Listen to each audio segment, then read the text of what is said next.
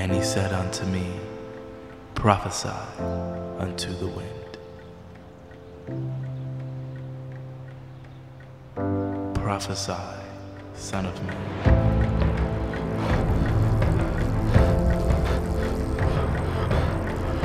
And say to the wind, Thus saith the Lord God.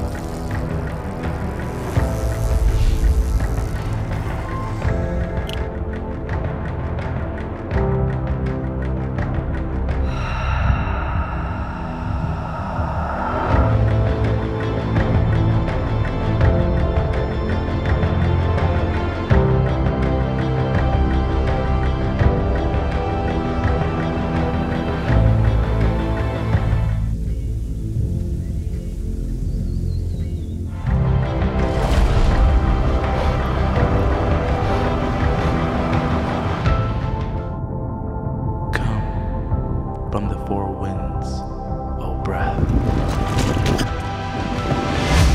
and breathe upon these slain, that they may live.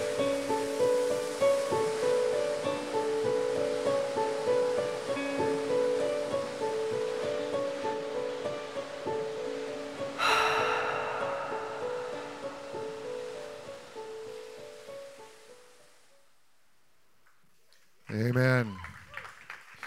You know, think about this. The first God encounter that man had, that he understood, was the breath of the Spirit. The very first thing. It said that God created man and woman in his image, but it wasn't complete yet.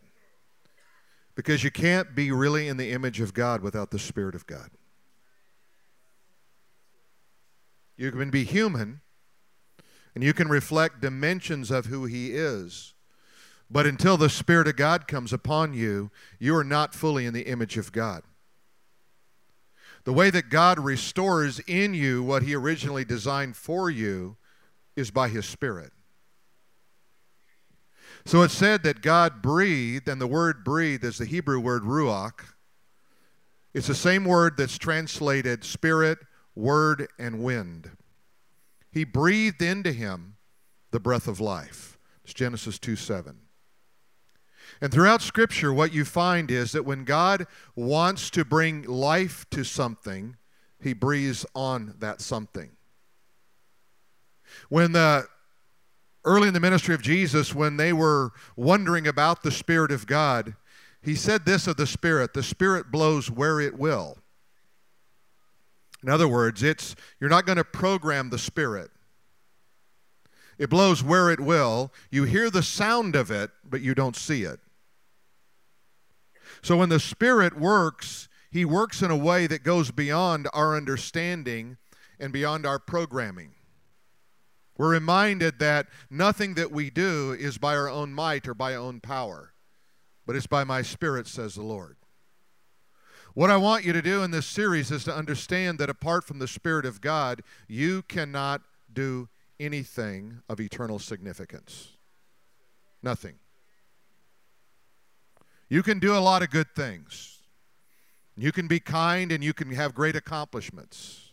You can be a good person, but you cannot do anything of eternal expression and significance apart from the Spirit of the Holy Spirit of God. His Spirit in you and through you. See, the Bible says in Ephesians that our spirit, we have a spirit, a human spirit, is quickened alive by his Spirit. So what happens is, in your spirit, it's dead in trespasses and in sins, the Bible says. But when we open up our life, the Holy Spirit comes to infill, and he makes alive that which was dead. And these are foundational principles about the Spirit of God. And unless you understand some of these, you can't understand what God is up to.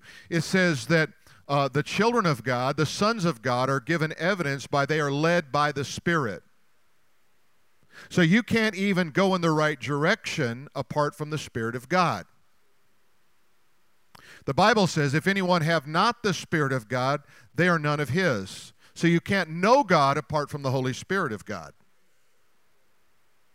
The Holy Spirit comes to take up residence in your life by faith, but he only reigns in your life by your choice. He might be resident, but he may not be reigning. He can be Lord, but not Lord of all. Until he has you under his submission and under his authority, you can't really function the way God wants you to function. So what we do is we understand that breathing is involuntary. I never have to think about breathing, but I have to think about holding my breath. So it is with the Spirit of God. For me to stop that which is supernaturally natural, I have to, by an act of my will, stop the work of the Spirit in my life. Otherwise, the Holy Spirit will just involuntarily work through me unless I put up a roadblock.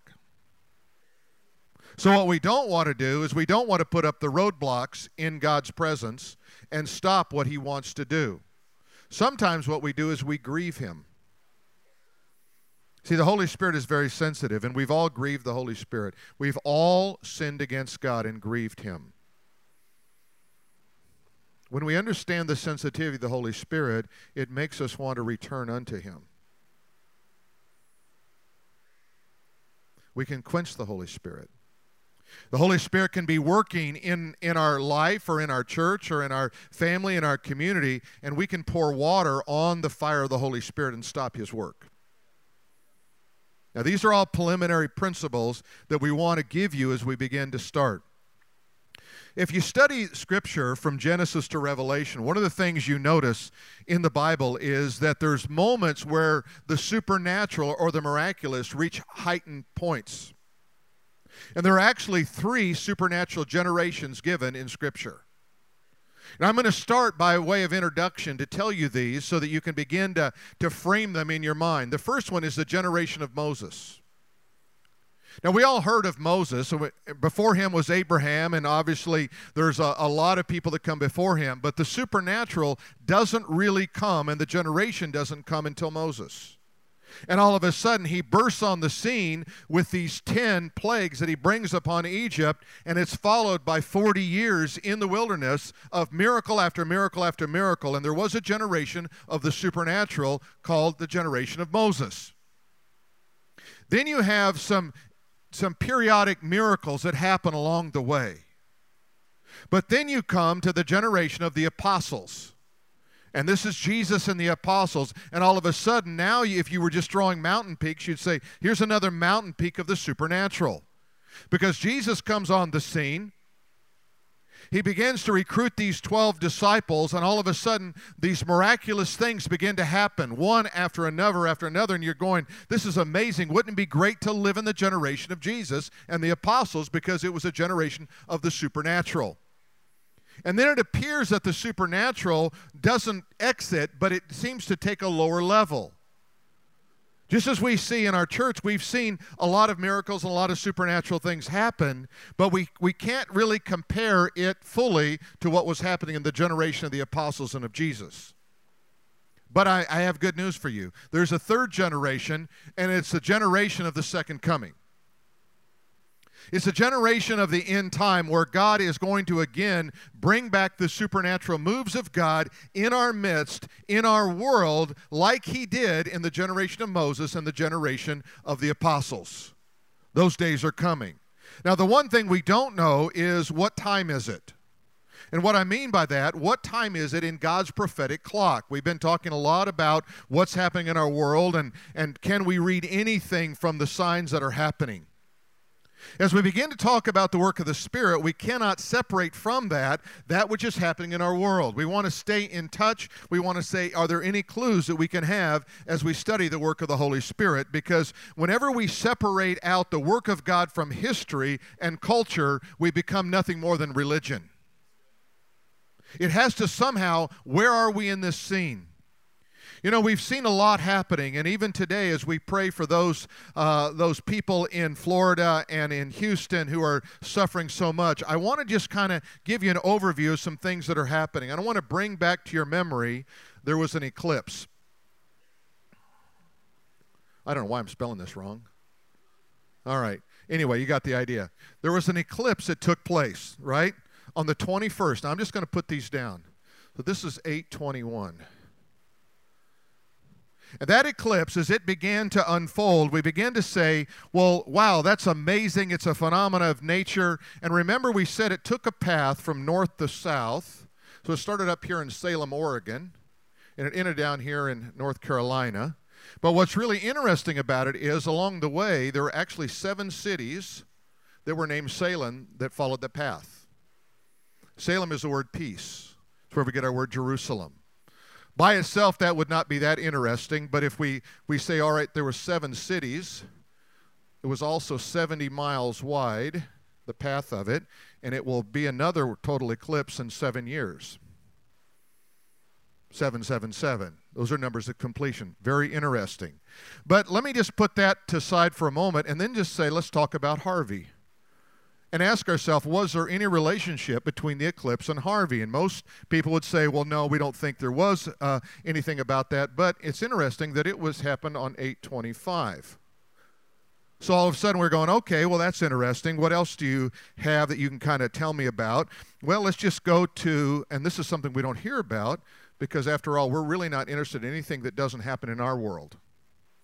Right? But there was a monsoon in Asia that displaced 44 million people, and 1,200 people died while we were watching what was happening at Harvey, and that happened on 9/1. Okay? So September 1st, that happened. Well, that's kind of interesting, but then we also recognize that, you may or may not know this, but the solar flares of the sun,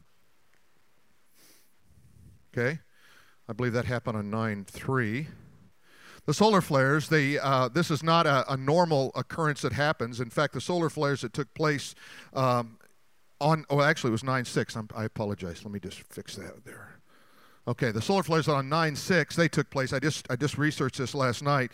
But the radiation that comes to our Earth from those solar flares on that day is the equivalent of, okay, now on the sun but not on our Earth, equivalent to 1 billion hydrogen bombs detonated at one time. So you say, well, was there an effect on us? I don't know. You tell me. In Mexico, there was an 8.1. Let me just put that in parentheses so you don't think it's August 1st. But in Mexico, there was an 8.1 earthquake that took place. 120 people died. Pretty interesting. And then we have on 9/10, let's see here, 9/10, we have Irma. Okay, today. Now, when I put all that together, if I look at that just one at a time, I think, well, that's unusual or whatever, but it doesn't really pull it all together. But when I understand that God said one of the marks of being that generation of the second coming is there will be signs, and the hearts of men and women will lose themselves in fear, and they will begin to ask questions like, what's happening in our world? Now, there's always the argument that there's always been bad things, there's always been unusual things happening. That's true, but remember, the thing that guides us is not circumstances, it's prophetic revelation. So when we understand that Israel became a nation, and it began to set off a prophetic clock, we begin to put all the pieces together, and at least we have to ask ourselves, are we living in the generation before the coming of the Lord Jesus Christ? That's the question I want to ask. What I want you to understand is we begin to think about that. If in fact we are living in that generation, we certainly would say that we have to be in the proximity of it because there's so much happening in our world. I want you to understand something about the Spirit of God. The Spirit of God is the breath of heaven. Do you realize the word inspiration in the Bible? It says the Bible was inspired. That literally is the Greek word. It means God breathed. When you read the Word of God, you're not reading a book. You're reading a book that was inspired by God, is infallible, and it is totally accurate in everything it says. So you're reading God's breath as you read the Word of God. That's really what you're reading. Let me take you to John chapter 20 and verse 22. Listen to what the Scripture said. This is Jesus, and he's speaking to the disciples before the ascension, and he says, and when he had said this, he breathed on them Now think about this. They're in the upper room, and he looks at them, and he breathes on them, and he says to them, receive the Holy Spirit. He was bringing them back to Genesis 2:7. Do you remember Adam and Eve? Remember when I breathe into their nostrils the breath of life? I'm breathing into you the breath of life. See, the Holy Spirit is in you for you. Now watch this. This is going to get really, really interesting when you begin to put this together. The Holy Spirit is in you, for you, to give you the fruit of the Spirit, to give you wisdom, knowledge, and understanding, but the Holy Spirit comes upon you for everyone else. See, the Holy Spirit is in you for salvation, but the Holy Spirit can come upon you. And when he comes upon you, he takes that which is in you and he magnifies it, so he blesses everyone around you.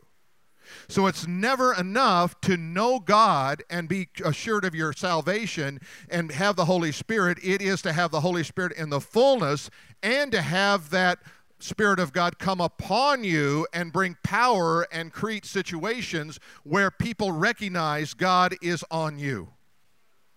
Now let me illustrate that. 1 Samuel chapter 10. This is a very interesting scripture. It's about King Saul, who wasn't the best king. But I want you to know that God, what he does in you is not because you're perfect. If you think you are, you have another problem. Amen? All right, but what God does is God wants to accomplish a purpose, and sometimes it's not even because we were looking for it. See, sometimes God will bless you and bring favor on you, and you go, I wasn't even looking for it, and look what God did. All right, 1 Samuel chapter 10. I'll pick up the story in verse 5. You can read the whole chapter later. He says, the prophet says to Saul, after that you shall come to the hill of God where the Philistine garrison is. Now notice that he sent him to the place of the enemy. You're going to come to the hill where the Philistines, the enemies of God, are. Now watch this. And it will happen when you have come there to the city that you will meet a group of prophets coming down from the high place with stringed instruments, a tambourine, a flute, and a harp before them. And they will be prophesying. Now look at this unusual situation. You're going to the camp of the enemy. All of a sudden, you're going to see a bunch of people with flutes, a bunch of musicians. They're going to have the tambourine. They're singing. They're doing whatever. And they're prophesying. And it says, then, verse 6, then the Spirit of the Lord will come upon you. He wasn't even looking for the Spirit of God. Then the Spirit of God will come upon you, and you will prophesy with them and be turned into another man. See, you're a new man, new woman when Christ comes in you, but you can be turned into another man, another woman when the Spirit of God comes upon you. You see where I'm going with this? It's not enough to have the Spirit in you. He must be upon you as well as in you. You see, the Spirit of God in this story was on the prophets, but what was on them got on him. You see, when you associate with people who have the Spirit of God in them and on them, what is on them gets on you. And you are absolutely infected by the Spirit of God in a good way. That's why it's so important to be in community. That's why it's so important to be around people who love God and walk with God and not only have the Spirit of God in them, but have the Spirit of God upon them, because you want what's on them to get on you. You see how that works? Now, what happens in those situations in that one in Samuel is the Holy Spirit created a heavenly atmosphere that he literally walked into. We call that the presence of God. When the Spirit of God begins to work, the atmosphere begins to change, and you might say something like, I don't know, I just felt God. That might be the way you express it. Or something was different is the way you explain it. Or you might even have the terminology down and say, no, I felt the presence of God when I was in that situation. And when you get out of that situation, you don't feel the same presence of God. So what is the Holy Spirit telling you? Go back into the presence. Stay in the presence as much as you can. That doesn't mean be at church 24/7. It means be in the presence 24/7. That let the Spirit of God be upon you 24/7. You see, because what happens when you get in the presence, you have access to the realms of God. You want to have access. I was in New York City about a month ago doing a book tour, and I wanted to get some money out of an ATM, and I went up, and the door was locked, and the only way you could get in was with a credit card or a debit card from that bank. Now, once you got in, you could use any debit card you wanted, but they weren't going to let you in. I needed access. So what I did, I waited for someone with access. And when the door opened, I slipped in behind them, I got my cash, and I was fine. You see, what happened was I was benefiting from the access they had. Sometimes you don't know how to get the access. You have to wait for the open door. You see, like the Breathe Conference, I'm going to tell you right now, you might think, well, I've got something on my schedule. I'm going to tell you, cancel it. Because it's not enough to have the Spirit in you and be going to heaven. You want the Spirit upon you. And when you see people like we have coming in and a situation like that, you have an opportunity for the Spirit of God to be upon you. And that's critically important. Let's go on a little bit further. Acts chapter 1, verses 4 and 5. And we're going to be kind of looking at the book of Acts through this series. It says, he commanded them not to depart from Jerusalem. Notice the place was important. You couldn't have that anywhere. Guess what? You can't go into the presence just anywhere. The presence of God has to show up. You have to be around people with the presence for it to show up. But wait for the promise of the Father. So stay in Jerusalem and wait. That's your assignment. Wait. But wait for the promise of the Holy Spirit, which he said to you, you have heard from me, for John truly baptized with water, but you shall be baptized with the Holy Spirit not many days from now. So water baptism is never sufficient for the kingdom of God. It's only a picture of what happened in the spirit realm. What the Spirit of God does in you is then portrayed outwardly with the waters of baptism. So baptism isn't like the rite of the church that gets you into the kingdom. It's simply saying, no, I already believe and already have the Spirit of God in me and on me. That's why I'm doing this. You see, God's breath is God's Spirit. God's breath is God's Spirit. You ever been, now let's just get a little funny here for a moment. You ever been around somebody with bad breath? Anybody? Raise your hand. Ever had bad breath? Right? You know, and when you're conscious of it, what do? Hey, I'm doing fine. You know, you're looking for it. You got a mint, got gum. What do, right? Okay, why is it that that happens? Now, I think about things in different ways, right? I think about bad breath. I think, well, why do I have bad breath? I just brushed my teeth. Because something in me is coming out of me. See, sometimes what we do is we try to get our behavior fixed by shutting our mouth. The problem is not our mouth. The problem is our heart. If we deal with this thing, we're going to take care of this thing. See, everything in the natural realm points to the supernatural realm. So you begin to understand things you've never understood before. God's breath is God's life. You can't have life apart from the Spirit of God.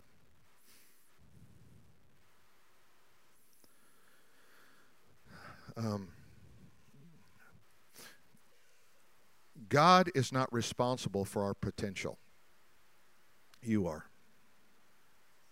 You're responsible for your potential. God gave you every resource you need to achieve great things in your life. And you have a choice what you will do with them. You see, we have everything we need to reach our God-given destiny, but the question is, will we use it as God prescribed?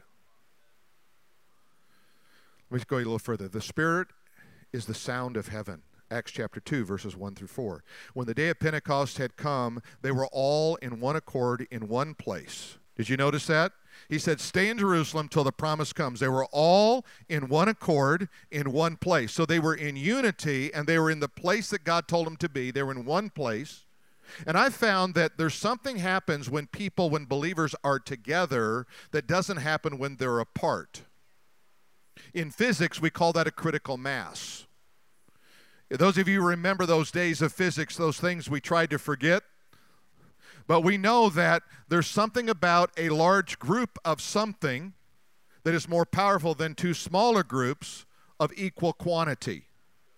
When you come together, there's something powerful. Jesus spoke of this whole idea of a critical mass when he said, when two or more are gathered in my name, there I am in the midst. He was saying that one of you apart is powerful, but when two of you get together, you're going to more than double your efforts. That's community. That's what community is all about. So it says they were all in one place, and suddenly there was a sound from heaven. There it is again. God is making sounds. God is bringing, remember, the Spirit of God moves where he will. You'll hear the sound of it, but you won't see it. Okay. As a rushing mighty wind, and it filled the whole house where they were sitting, and there appeared unto them divided tongues as of fire, and one sat upon them, and they were all filled with the Holy Spirit, began to speak in other tongues as a prophet gave them, as the Spirit gave them utterance. So the two things I want you to really pick out here is, one is community. They were all there. They were in one place. There was something happening there. They were in one accord. They said, you know what? We want to be in community. I'm going to tell you this. You will never go to where God wants you to go in Christ apart from community. You can't get there. We need each other. Amen? We need to be able to look each other in the eyes and go, hey, I love you. We're going to get through this. I need to be around people who walk with God so that when I'm not, they influence me. Amen? You see, we're never all got it together all the time, right? We're just lucky to hit once a week, right? Okay, let's just be honest. But what happens is the more you're in community, you're inspired and you're encouraged and you're going, wow, that's really good and that's so powerful, and I'm thank you for bringing that to my mind. And they were in proximity. That is, they were in one place. I'm going to show you how, if you have anybody you don't like, anybody got anybody you like? Don't raise your hand. You don't get along with. Got them like that? Let me tell you how you solve the whole problem. You just pray with them. Try to pray with someone you're mad at. If you want to get in a bigger fight, try to talk through it. Whenever you start using your words and your reason and your intelligence and your desire to win, you are always going to escalate the argument. Just say, you know what, we simply cannot agree at this point, so can we just pray? Then get done and say amen and try to still be angry at that person. It's really hard, right? Hey, well, I'm glad we got that pro over. Now let's get back into the thick of this fight. I couldn't wait to get God out of the picture, so that's really what we're saying. There's something powerful happens because, you see, prayer is the currency of the realm. It is the exchange rate in heaven. And you bring it to earth when you do that. The Spirit of God is a restorer of all things. Let's go to Acts chapter 3, verses 19 through 21. He says, repent therefore and be converted. So all of a sudden, here's Peter, the guy who denied the Lord. All of a sudden, the Spirit of God comes upon him. He stands up on the day of Pentecost, now empowered by the Spirit, filled, and the Spirit of God is upon him. He says, men of Israel, listen, this Jesus whom you crucified, God has made both Lord and Christ. And it says they were cut to the quick. Their hearts were wounded. And they said, what do we do? And this is what Peter says, repent therefore and be converted. Religion is not enough. You have to be converted. You ever gone to a foreign country where they have 220 and you have 110? We were out of the country one time and I had a 110. I grabbed the wrong one. We have a 220 and a 110. I have a 110 and I thought, you know, I really need to use this hair dryer because I got to look good. I'll plug it in just for a minute. I'm not lying. I was that stupid. And it was one of those ones that the plastic was kind of a little bit translucent. You know, you kind of see through it. And I plugged it in real quick, and all of a sudden the entire thing lit up. It was a phenomena for a moment.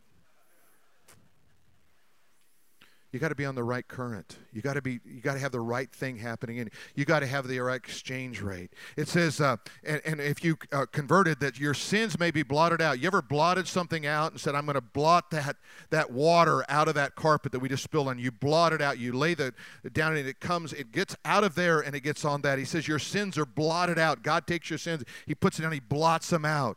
And then the times of refreshing may come from the presence of the Lord. Until your sins are forgiven, you don't feel the refreshment of the Lord.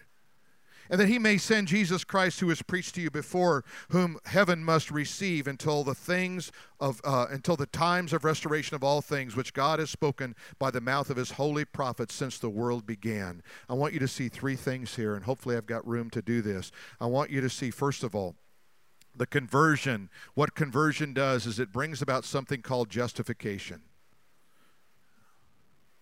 And justification is something that happens at a certain time, and it has an effect on your life forever. That is, once you're justified before the Father, you're always justified. Once and for all justified. You can even kind of remember it this way. It's just as if I never sinned. Just as if I never sinned. But there's a second word, and it's the word sanctification. And sanctification, I'm going to abbreviate it, looks like this. What it means is I set myself apart unto God. I have to do that every day, sometimes 2 or 3 times a day, right? I say, God, I'm going to live for you. I'm going to live for you. I'm sanctifying myself. And it says here, you see, the idea is refreshing requires for me to be in his presence. That is, I need to be sanctified every day. And then the third one is what we call glorification. In glorification, it's something that happens at the end. So one day you will be fully glorified with the Father. You will be made complete in all ways, body, soul, and spirit. So you're justified at salvation. You are sanctified on a daily basis as you commit yourself to him. And one day you will be glorified complete before him. So if we're going to move in the realms of the Spirit, what we have to do is we have to ask God to breathe on our life. God, would you breathe on my life? The Spirit of God is the life of God. It is the breath of God. It is everything I have. And the second thing I need to do is I need to commit myself fully to community.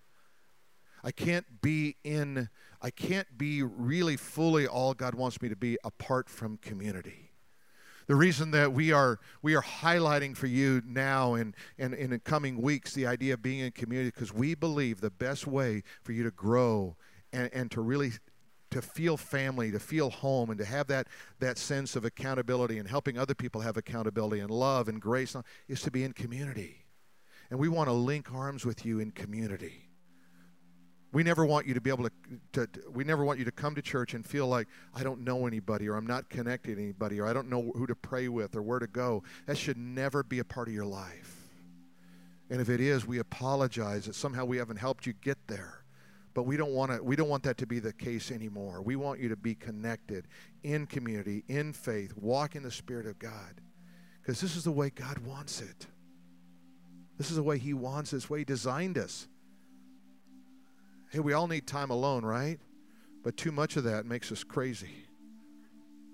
Right? We need to be in community. Would you stand with me right now? I just want to pray over you.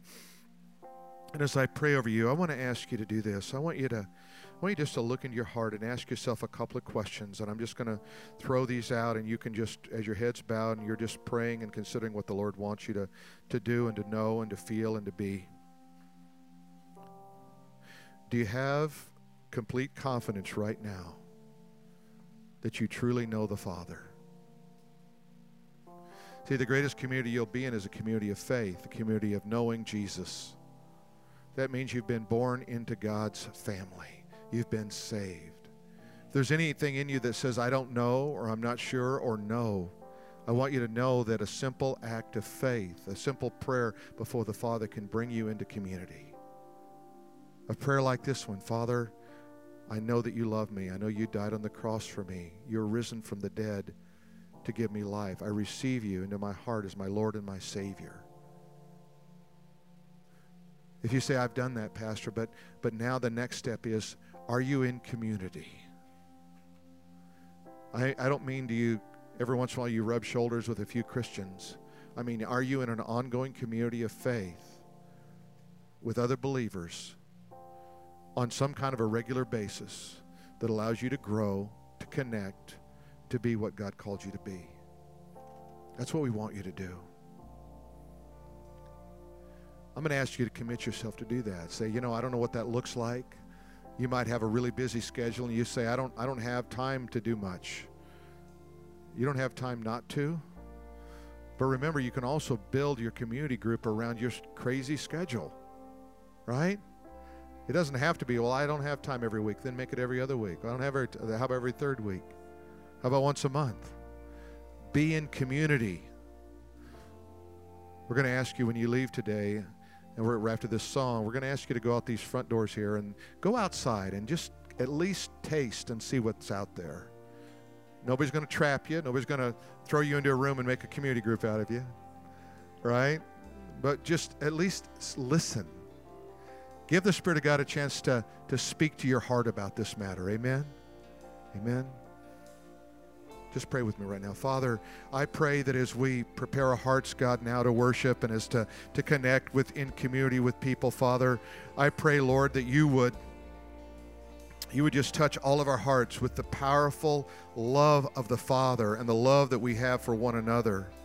God, let love be supreme in everything we do. Let us be able to shake another person's hand and put our arm around them and love them and help them really thrive in the kingdom. In Jesus' name we pray. Amen.